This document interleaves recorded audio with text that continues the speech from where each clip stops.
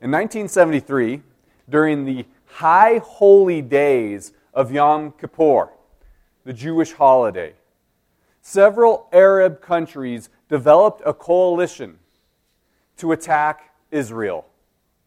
Once again, it was during Israel's high holy days. Israel did not expect the attack.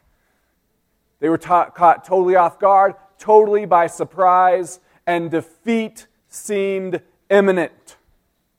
They were pushed back to their heels. They thought that surrender was going to be necessary. But a few of the leaders of Israel that had studied Scripture, a few of the leaders said, just wait. Anyone who acts in rebellion against God, any coalition that comes together in rebellion against God, will fall. So they waited patiently. And that exact thing happened. The Arab countries started fighting amongst themselves. There was infighting. They began to dissolve the coalition, and Israel ended up winning the war in 1973 during Yom Kippur. An amazing testimony to how the Word of God and the principles that God used to create the world works out. Today, we can apply the same truth. There are coalitions of organizations that are in rebellion against God that come around and are united by one thing and one thing only. Their rebellion against God and their rebellion against God's created order. Now, when I use the term God's created order, it's a term used to describe how God ordered the world in His creation. So God, during creation, used principles to govern this world. Those principles, if violated, produce death, produce destruction. I think what happened in China is actually an excellent example. For decades, China issued a one-child policy, and forced abortion was mandatory. And therefore, because they viewed male as more important than female, if you were pregnant with a girl, you killed that girl because you wanted a boy child who was more valuable. That is in direct violation of God's created order. That is in direct violation of the principles God used to create this world. He said, be fruitful and multiply. He has high value on both male and female. And because China violated that creation order for decades, China is up against the wall now. In fact, if you study anything or know anything at all about China, they have reversed the policy. In fact, they are encouraging and giving incentives to families to have children because what they're issuing or they're up against is not a population bomb, but kind of a population bomb. What's happening is they're aging out. They're buying more adult diapers than children diapers. And because they have indoctrinated their country for so long to not have kids, and because there are so few females, they can't catch their population up. And what they're entering in looks like devastation within the next few decades. A massive die-off in China within a few decades. Anytime we violate God's creation order, there is destruction. And so we see these different coalitions forming around us in our culture today that have the only thing that is uniting them is their rebellion against God. And sometimes we start to fear, sometimes we start to see anxiety because some of these coalitions are very loud. They want to rebel against God, and they want to shut down the church that represents God, and they're very loud about it. They can sometimes be obnoxious about it. And because they're so loud and we know that they absolutely despise the church, sometimes we begin to fear and we begin to have anxiety. But I think we can look back to the war of 1973, the Yom Kippur War in Israel, and we can remind ourselves that any coalition that is united in their rebellion against God will eventually fail. Now, it might not fail tomorrow. It might not be next year. But they will fail. And that's what we're going to study today as we continue our series, Hopeful, a study through Revelation. We're up to Revelation 17. Revelation 17 is the beginning of a new vision. So we've been learning that there are 4 visions throughout the book of Revelation. The first vision is a letter he sends off to 7 churches. God commands John to send 7 letters to 7 churches. The second vision, he's taken up into the throne room, and he's given a vision of how the end times will unfold. We finished that vision with the completion of God's wrath and the 7 bowls, which are the completion of God's wrath, last week. If you're wondering, what do you mean 7 bowls of God's wrath? Well, go listen to last week's sermon. This week we begin the new vision. So chapter 17. Then one of the 7 angels who had 7 bowls came and said to me, "Come, I will show you the judgments of the great prostitute, who is seated on many waters, with whom the kings of the earth have committed sexual immorality, and with the wine of whose sexual immorality the dwellers on earth have become drunk." And he carried me away in the Spirit into a wilderness, and I saw a woman sitting on a scarlet beast that was full of blasphemous names, and it had 7 heads and 10 horns. The woman was arrayed in purple and scarlet, and adorned with gold and jewels and pearls, holding in her hand a golden cup full of abominations, and the impurities of her sexual immorality. And on her forehead was written a name of mystery, Babylon the Great, mother of prostitutes, and of earth's abominations. And I saw the woman drunk with the blood of the saints, the blood of the martyrs of Jesus. When I saw her, I marveled greatly. But the angel said to me, "Why do you marvel? I will tell you the mystery of the woman and of the beast with 7 heads and 10 horns that carries her. The beast that you saw was and is not, and is about to rise from the bottomless pit and go to destruction. And the dwellers on the earth, whose names have not been written in the book of life from the foundation of the world, will marvel to see the beast, because it was and is not and is to come. This calls for a mind with wisdom. The 7 heads are 7 mountains on which the woman is seated. There are also 7 kings, 5 of whom have fallen. 1 is, the other has not yet come. And when he does come, he must remain only a little while. As for the beast, that was and is not, it is an 8th, but it belongs to the 7, and it goes to destruction. And then the 10 horns that you saw are 10 kings, who have not yet received royal power, but they are to receive authority as kings for 1 hour, together with the beast. These are of one mind, and they hand over their power and authority to the beast. They will make war on the Lamb, and the Lamb will conquer them, for he is Lord of lords and King of kings. And those with him are called and chosen and faithful. And the angel said to me, "The waters that you saw, where the prostitute is seated, are peoples and multitudes and nations and languages. And the 10 horns that you saw, they and the beast will hate the prostitute. They will make her desolate and naked and devour her flesh and burn her up with fire. For God has put it into their hearts to carry out his purpose by being of one mind and handing over their royal power to the beast until the words of God are fulfilled. And the woman that you saw is the great city that has dominion over the kings of the earth." All right, there's a lot going on here. Some people are like, wow, that's pretty crazy. I think it will make a lot of sense, and we can make a lot of sense out of this. So let's not get overwhelmed by what seems to be a little crazy, and let's jump in. So this is the beginning of the 3rd vision that John has in the book of Revelation. The 3rd vision is I kind of outline it as chapter 17 is a description and a reason for the judgment that falls on Babylon.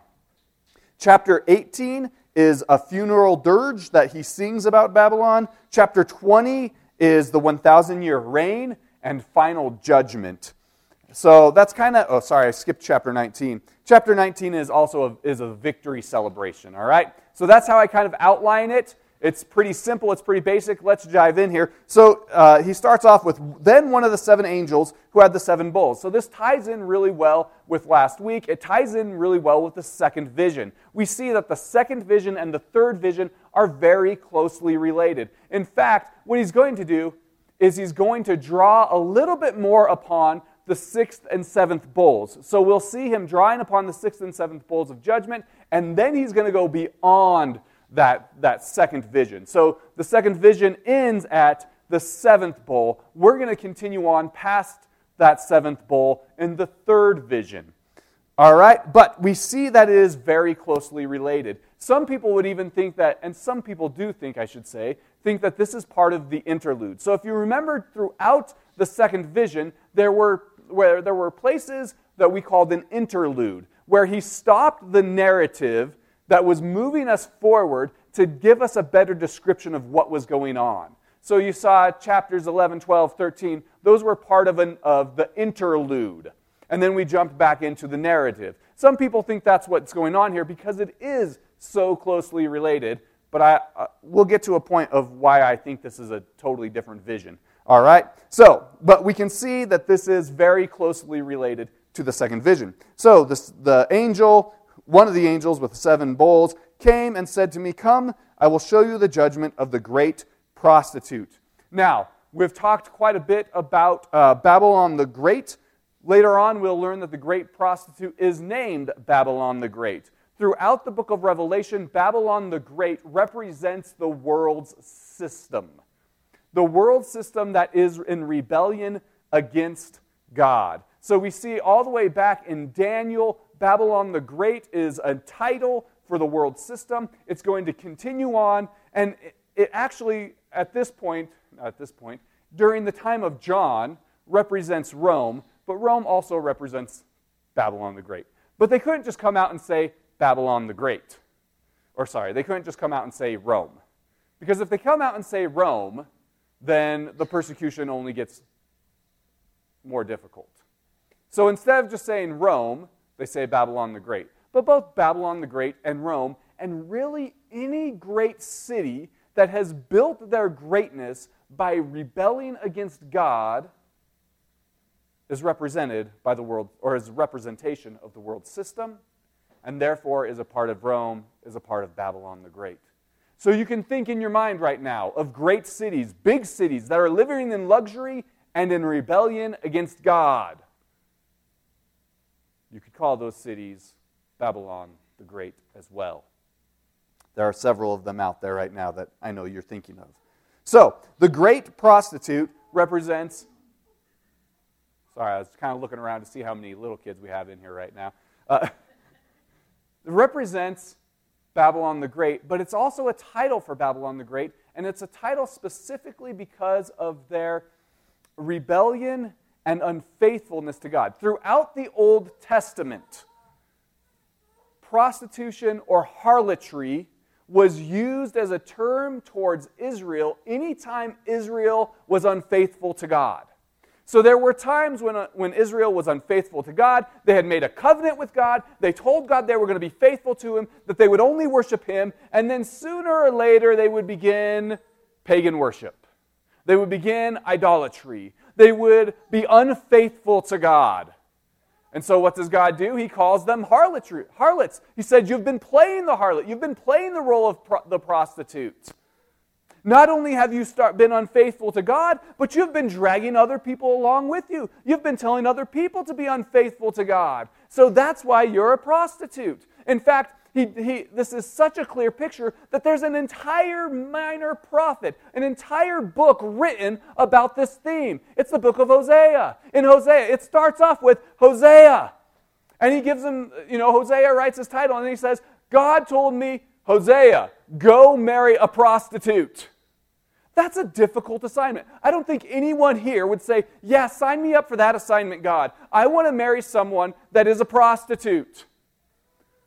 And then he takes it one step further. He says, not only are you going to marry a prostitute, but you're going to marry a prostitute who remains unfaithful to you.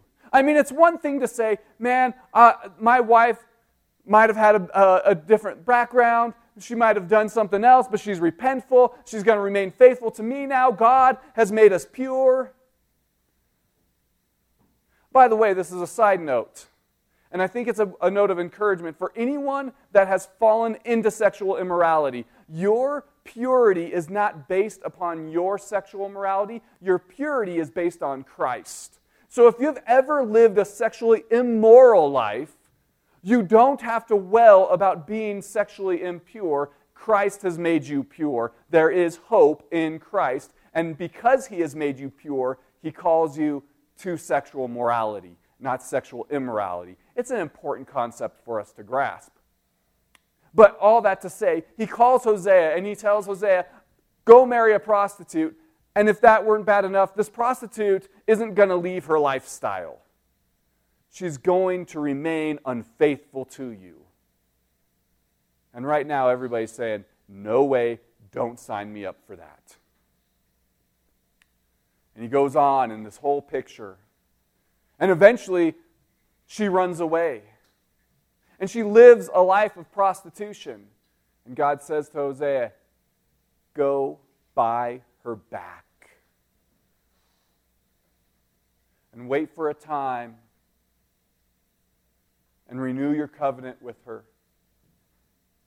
And then he says, this is the picture of my relationship with Israel. She is unfaithful to God. She has prostituted herself out to all these other gods. They have engaged in idolatry. And yet God was willing to buy her back. And He was willing to buy her back with His own blood. And not only does it describe Israel, but we can also apply that to our life. Any time you put something above God, you have committed idolatry. Anytime you have submitted the control of your life to anything other than God, anytime you said, God, I don't want to follow you, I want to follow this desire of my heart, you have committed idolatry and you have prostituted yourself out. But God, with a love like Hosea had, God will not let you stay there. And He has bought you back with His own blood. Because of your rebellion, because of your idolatry, because of your harlotry, we all deserve eternal death. Eternal separation from God. And yet, because He loves us with such a great love, He paid the price. He took on God's wrath. Those 7 bowls of wrath that we talked about last week, He took that upon Himself on the cross so that you wouldn't have to experience the wrath of God. You wouldn't have to experience eternal death. And all you have to do is put your faith and trust in Christ. And you are no longer considered sexually immoral. You are no longer considered a harlot. But you are considered pure. You are considered righteous. You are considered holy. And that is so important for us to understand. So, all that to say, we see that why he calls Babylon the Great the prostitute. Because Babylon the Great is very good at seducing us away and having us play the prostitute with her. So, Babylon the Great is a prostitute, and she's good at seduction. She has seduction techniques. I think the best picture that we can find for her seduction techniques are all the way back in Genesis and the Tower of Babel. Now, most of us remember the story of the Tower of Babel, and we get kind of confused with the Tower of Babel. What's really important when we look at the Tower of Babel is it says they built themselves a city and a tower. Both the city and the tower are important. We like to focus in on the tower, and I'll just explain that first. The tower represents religious philosophy. And the whole idea behind the tower is that they didn't need God to be moral. They didn't need God to submit themselves to. They could make their own religious system. They could make their own religious or moral. They could be their own moral authority. They didn't need God. We see that all over the place today, right? We don't need to necessarily build a tower to have the Tower of Babel. We think we can throw off the shackles of God's morality and we can create our own morality. That's part of the seduction technique of the prostitute. And she wants to tell you, hey, you don't have to submit your desires to God. You can give in to all of your desires. Whatever desire you want, go after it, pursue it. You don't need God's moral authority. You can be a moral authority to yourself. And the problem with that is we end up in the same situation as China, right? In our rebellion against God and our pursuit of our own desires, we're actually leading ourselves to destruction. When I let desire control my heart, I'm on the path of destruction. Now, I want to make sure that we're clear that desire in itself is not what produces the destruction. God has given us good, godly desires. It's when I let that desire have control of me. It's when I let that desire replace God in my life that it leads to destruction. When I submit that desire to God, then I'm living in a balanced, healthy life where God can use that desire to produce something great. So some people have desire to do really well financially. Now, when we let that desire control our hearts, what do we become?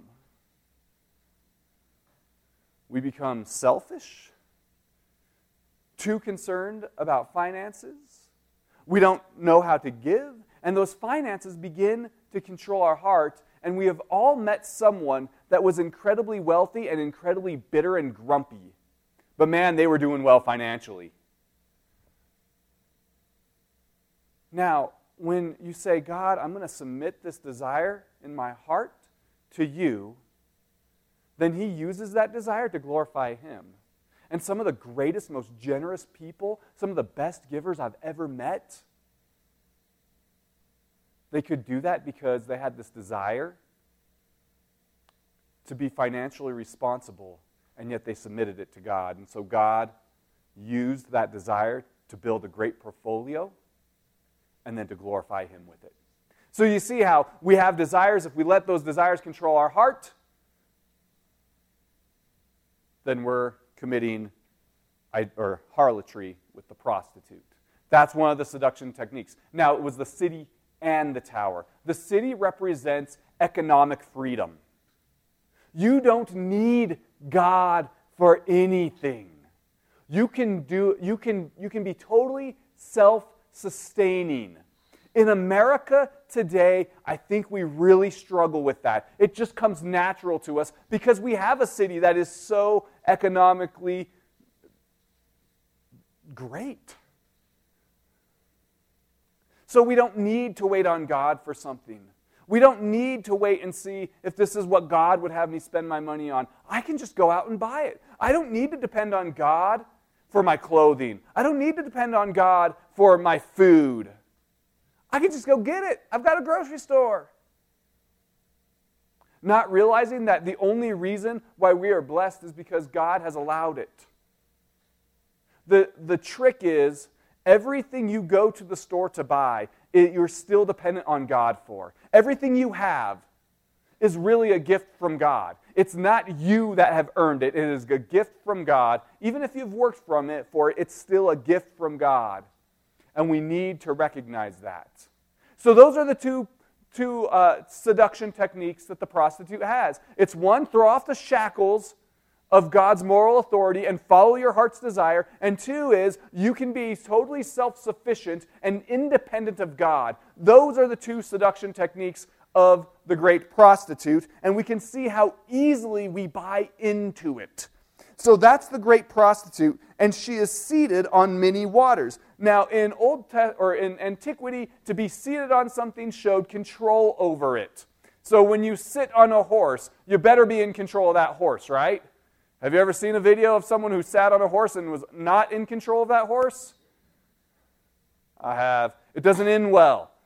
I've sat on a horse and I didn't feel like I was in control, but the person holding the reins was in control. So that made me feel much better. I wouldn't get on a horse if that person wasn't holding the reins. I'm not good with horses.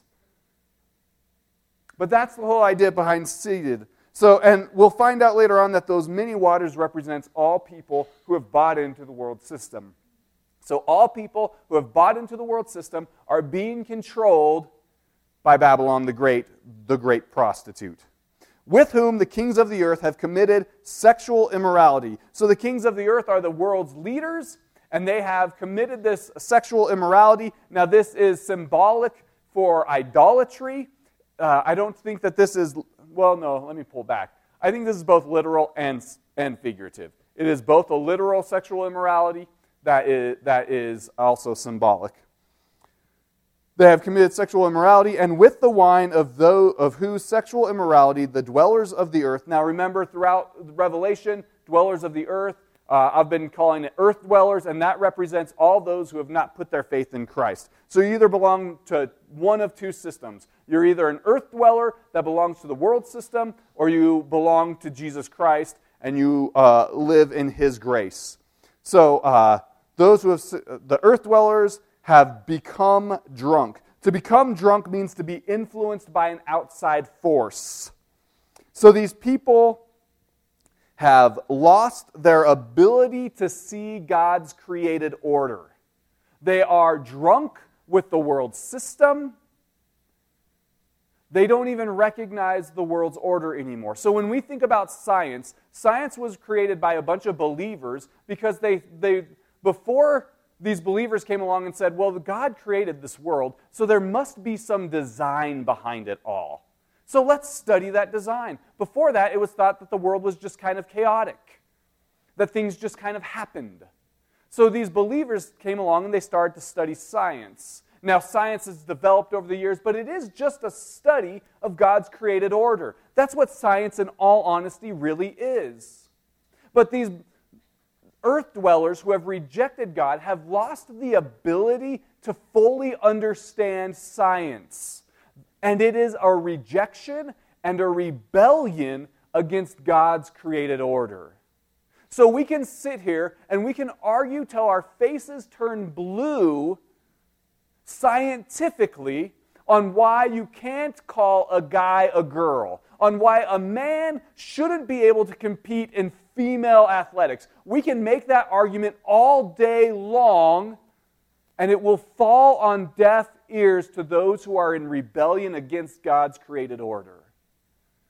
Sometimes we make the wrong arguments. We try to get the culture around us to be morally correct, and I think it is important.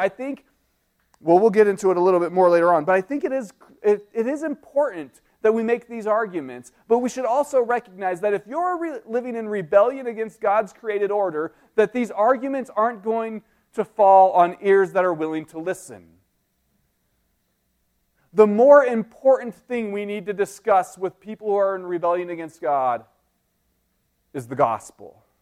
And we need to understand that until they fully understand the gospel, they're never truly going to understand God's created order. The most important thing we can discuss isn't whether a man is a woman. I mean, it's an important thing. But the most important thing is the gospel. Because until they get the gospel, they'll never understand why we say a man can't be a woman. So, they've become drunk. They've got outside influences. They don't understand God's created order.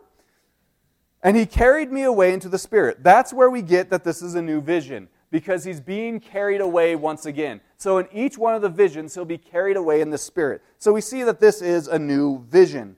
Into a wilderness, and I saw a woman sitting on a scarlet beast. Now, once again, she's later on we'll see her described as the beast carrying her. So this world system that the earth dwellers have become drunk by are being carried and sitting on the beast that was full of blasphemous names. The blasphemous names is simply a claim to be God. So when Jesus says, when the Pharisees ask him if he is the Messiah, and he says, I am, they recognize that as a blasphemy. They recognize that as him claiming to be God. So they pick up stones to stone him.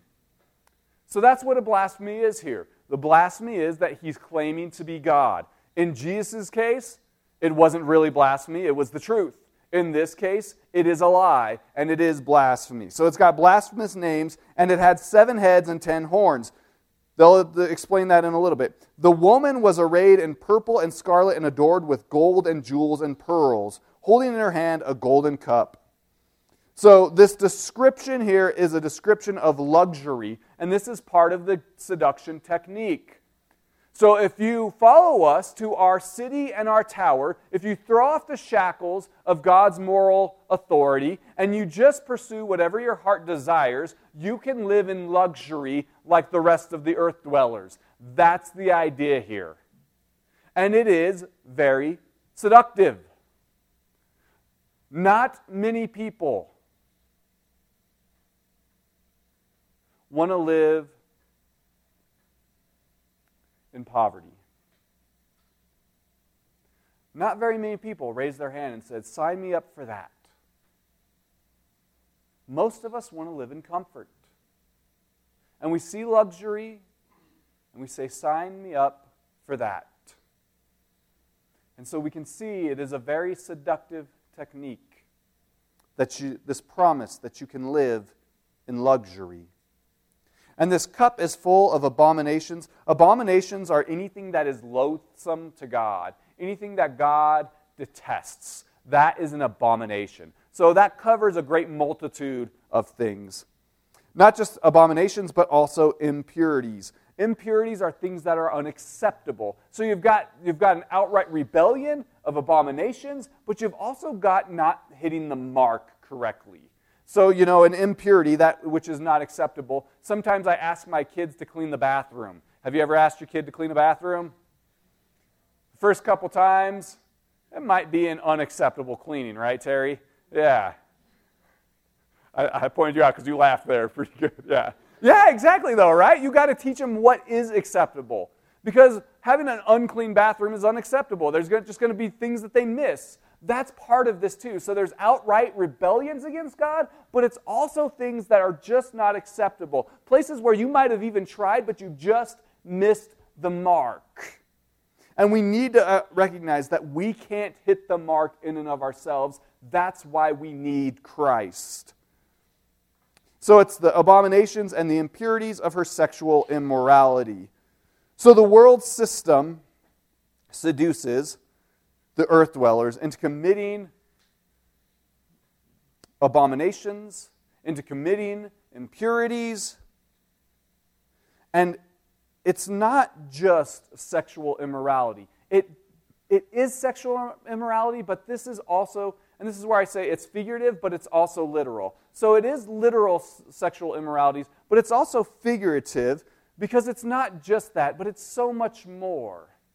Now, I think it's important for us to think about because sexual immorality is like a thermostat for where we are with the gospel. If you really want to change the world, the gospel is what does it. When the gospel enters into a culture and infiltrates the culture then begins to change. But when the gospel starts to leave a culture, and we've seen this in Europe, we're seeing it today in America, the culture begins to change as well. And sexual immorality is a great thermostat to see where we are at with the gospel. If the gospel is thriving and alive and well in a culture, sexual immorality will be low. When the gospel is not thriving and alive and well in the culture, sexual immorality will be off the charts. So that's why I say it's a sign for all the other sins and rebellions against God. It's a thermostat for that. So we can see how the culture is doing based upon how the sexual immorality is. And on her forehead was written a name of mystery, Babylon the Great, mother of prostitutes and of earth's abominations. So we see that Babylon the Great is the great prostitute, and she is seducing the earth to commit abominations with her. And I saw the woman drunk with the blood of the saints and of the martyrs. Verse 6 is really pictures the joy they have for killing Christians. So at some point, they're going to blame Christians, and they're going to enjoy killing Christians. When I saw her, I marveled greatly. This term marveled greatly is it really means kind of confusion and awe. He's in awe of the confusion. And the reason why he's confused is because he expected to see judgment on the great prostitute, right? He didn't expect to see this great prostitute living in luxury. And since he was expecting to see the judgment and not the luxury, he's kind of confused about this. And I can see where he's coming from.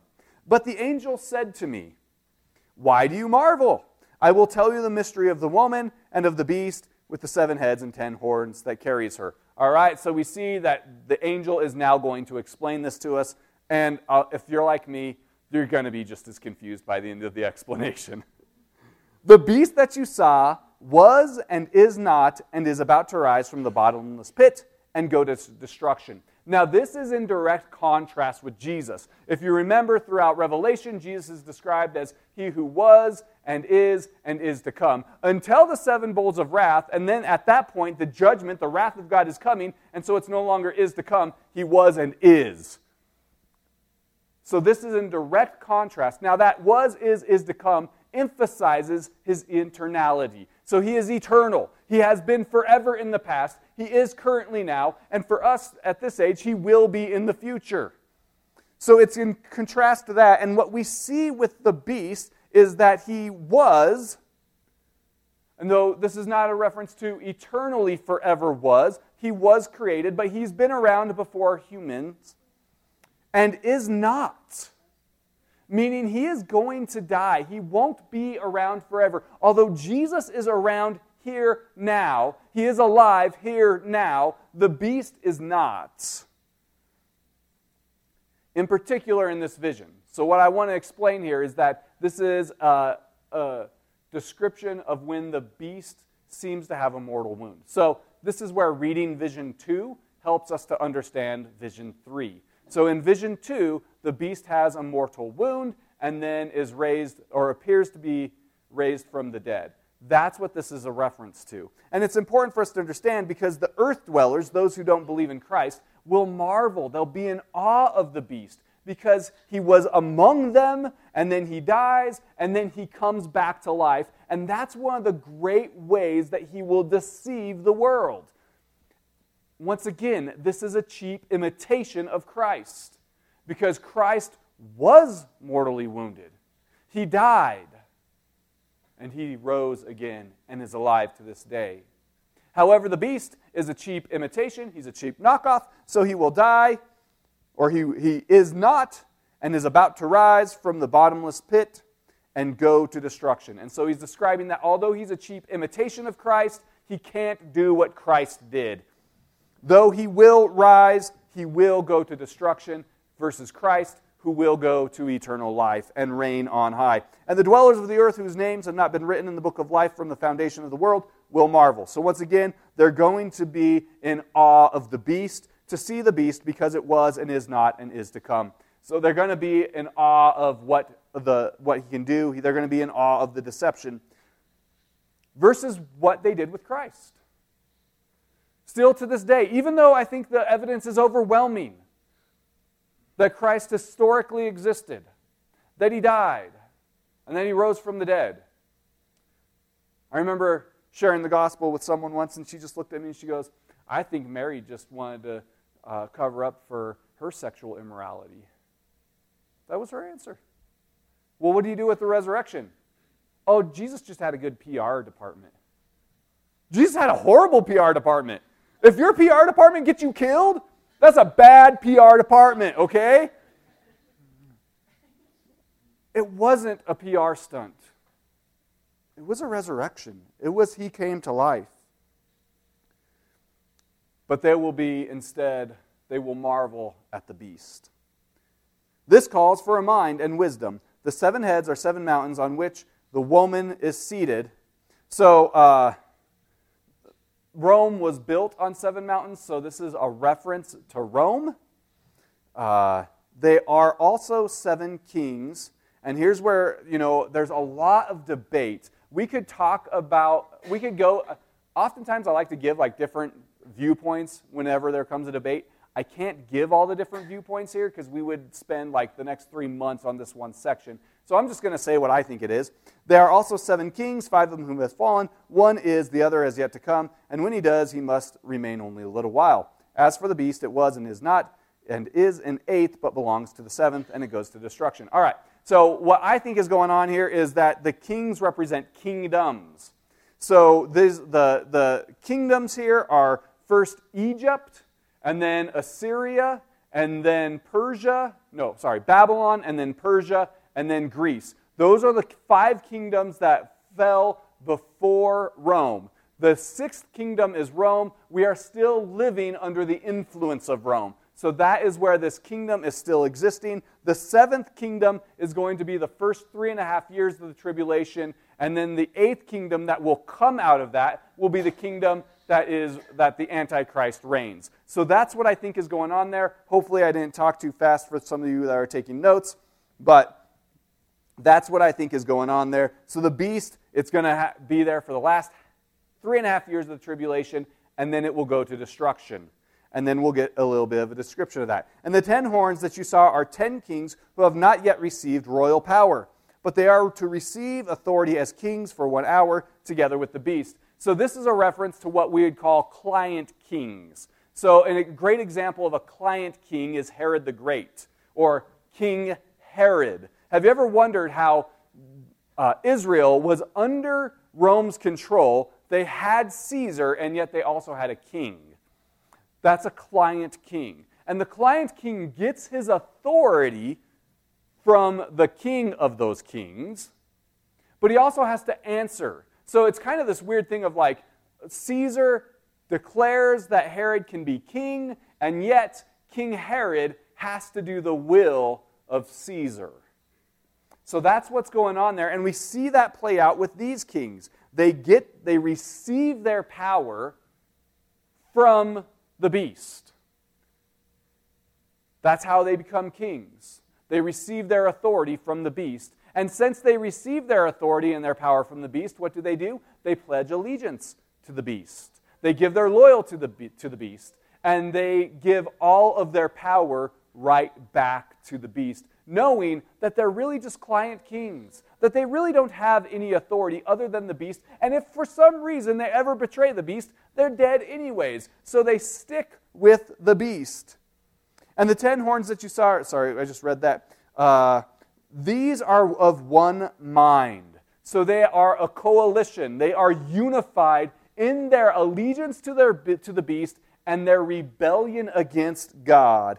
And they hand over their power and authority to the beast. So the beast gives them their authority, and they give that authority right back to the beast in their allegiance. Essentially, they're just pawns that the beast is using to fulfill his purposes.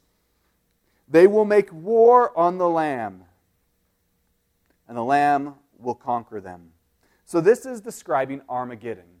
And we see this set up for us in the 6th and 7th seal. So in the bowls. So in the 6th bowl, they are allowed to gather to make war against God, and in the 7th bowl, there's not even a description, they just lose the war. It's almost instantaneous. So that's what's going on here. They have pledged their allegiance, they have been seduced by the city and the tower, they've been seduced by the luxury, and because they want to live with the city and the tower and the luxury, they pledge their allegiance to the beast, and they go to make war in rebellion against God. But the Lamb will conquer them. Notice there's not a big description on how he's going to conquer them. I think it's going to be immediate. It's just going to happen. And then they describe why the Lamb conquers. For he is Lord of lords and King of kings. Once again, this is in contrast to the beast, who is trying to claim to be King of kings. He's got all these little client kings that he is the king over. Historically, this would have been seen as Caesar. Caesar had client kings. They were just his pawns. So that is the system that the beast will recreate. But Jesus is the true King of kings. He is the true Lord of lords. He is the master of all in the universe. And those with him are called and chosen and faithful. And the angel said to me, the waters that you saw where the prostitute is seated are peoples and multitudes and nations and languages. So we see that the prostitute has control over these multitudes and languages. So that is essentially the prostitute has control over everyone that is still in the world system. She doesn't have control over believers. Essentially, it's a way of saying that you are a slave to sin until you put your faith and trust in Christ. You will be a slave to one of two systems. You will either be a slave to the world system and sin, or you will be a slave to Christ. Some of us still struggle with this. Have you ever wondered why you do the thing that you hate? Why that one thing that keeps drawing you back? It's because you're a slave to sin. And the only way to find freedom is in Christ. And then the 10 horns that you saw, they and the beast will hate the prostitute. So this is a description of civil war that is going to break out. Those very pawns that they were using for their war, the very thing that they claimed to love, the very people that they seduced, they will end up hating. They will detest. And they will make her desolate. So the result of their hate is desolation and naked. And it gets really descriptive. And really, we can see just how disgusting they will become. And devour her flesh and burn her with fire. This is the result. This is the end game for those who refuse Christ. That not only will they lose the war, but in the end, the very thing that seduced them will be their destruction. The very thing that seduced them will be the one that destroys them. For God has put it into their hearts. Put it into their hearts is just an idiom for God will use to accomplish His will. So God will use the beast and He'll use the 10 kings to accomplish His will. His will is His wrath and His judgment. To carry out His purpose of being of one mind and handing over their royal power to the beast until the words of God are fulfilled. So we see it there, that the words of God will be fulfilled, that judgment will come, that God will pour out His wrath, and He will actually use the beast who has been in rebellion. He will use the 10 kings as they are in rebellion to carry out His plan. And the woman that you saw is the great city. So historically, at this time, it was Rome, but it was also Babylon the Great. It was any city, it is any city that lives in rebellion against God, that has dominion over the kings of the earth. But we see the result is a civil war. The result is destruction. The world's system is full of division. The world system that wants to seduce you is full of promises that are empty. And those promises always end up pitting humanity against each other. God created us in His image so that we should look at each other and we should see one another, and we should even see those who are still involved in the world system as image bearers of Christ, whom He loves. But the world system promises you that you will live in luxury and that others are trying to take your luxury from you. And so what you have to do is divide each other up and conquer one another so that you can live in luxury and you don't have to live by God's moral authority and you can have whatever you want. And it is a system that always ends in division and destruction. But the Word of God will live forever. And the Word of God changes our hearts. And the Word of God produces unity, even when it seems like there should be no unity. The Word of God can bring together different cultures. The Word of God can bring together people with different backgrounds. The Word of God can bring us together in love and unity. And it is the only thing that we have that will conquer the world system at this time. But we look forward to when Jesus comes and totally wipes off the world system altogether, wipes it out. Dear Lord, we thank you for your word. We thank you that it does last forever.